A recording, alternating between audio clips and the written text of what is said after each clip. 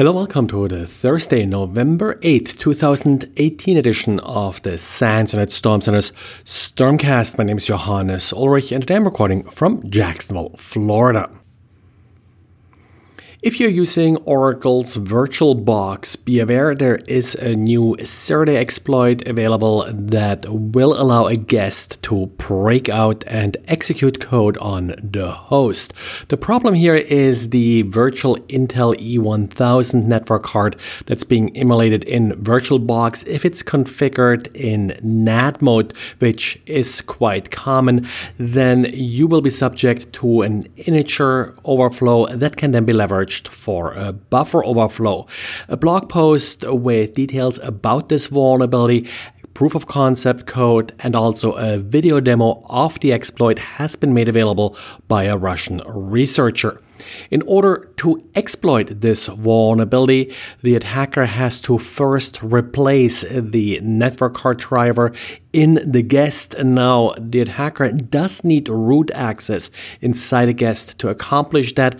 But again, remember, we're talking about a virtual machine escape, and it's very typical that you're using virtual machines in order to keep users apart from each other, even if they have root access to their individual virtual machines. Now, with a successful exploit, the attacker then gains user access to the host, not necessarily root access. Another privilege escalation exploit would be required to accomplish that. As far as countermeasures go, there is no patch available yet. Oracle was not notified ahead of the release of this blog post and exploit. However, you could switch to a different network card, or you could not use NAT mode. The first is probably easier than the later, but it may require that you're loading the right drivers and such in your virtual machines, so not necessarily easy to just switch over. And while the exploit was only demonstrated on Ubuntu Linux running within the guest, this is a vulnerability in VirtualBox, not in Ubuntu. So even if you run another operating system like Windows, you may still be vulnerable. And then we got an interesting arbitrary code execution vulnerability in WordPress and WooCommerce. WooCommerce is a plugin for WordPress, and the initial vulnerability actually, while bad, didn't look that terribly severe in that it was an arbitrary file deletion vulnerability. WooCommerce allows you to delete log files, but there was a directory traversal vulnerability that allowed you to delete files in arbitrary directories as long as the web server had write access to these files.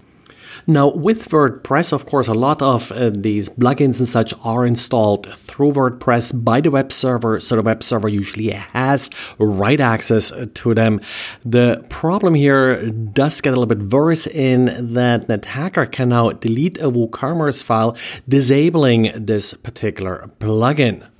Once the plugin is disabled, then the roles and the access control that sort of is part of the plugin no longer works correctly. And this is then where sort of the final problem happens in that WooCommerce can then be used to execute arbitrary commands on the server. So exploitation is rather easy. Update has been released for WooCommerce. Please apply it really quickly because WordPress is probably by far the top target that we see being attacked in our honeypots. So plenty of script kiddies out there probably scanning for this vulnerability right now. Now, recently there have been a number of news articles reminding users that you shouldn't always trust search engines' results. There was, for example, I think last or 2 weeks ago, an article where if you're using Microsoft Edge to download browsers like, for example, Google Chrome, that you may actually download malware. The problem here is that these browsers are using Bing as their default search engines. And apparently Bing hasn't quite implemented all these safeguards that other search engines like Google have implemented over the years in order to prevent some of these fake advertisements. We have seen them certainly in Google and other search engines, but lately Bing appears to be most vulnerable to this exploit. The way this usually happens is that an attacker buys ads with the search engine for specific keywords.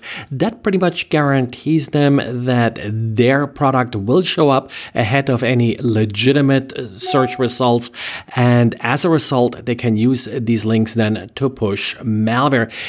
In some cases, advertisers can even display an altered URL in the search result. So it looks like you're clicking on a legitimate search result on a legitimate URL, but you're actually then being redirected by the search engine to the malicious webpage. So as a reminder, be careful when you're using search engines and always double check that the site you end up at is actually the legitimate site for this particular product. Also, try to avoid downloading software from any third-party download sites. They have been known in the past to sort of add additional goodies to free software.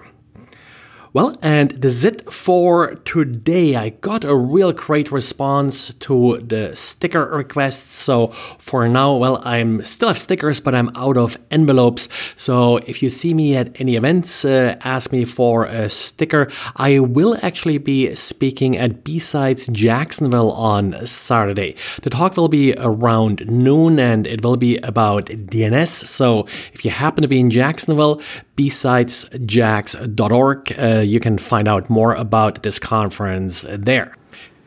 And that's it for today. Thanks for listening and talk to you again tomorrow. Bye.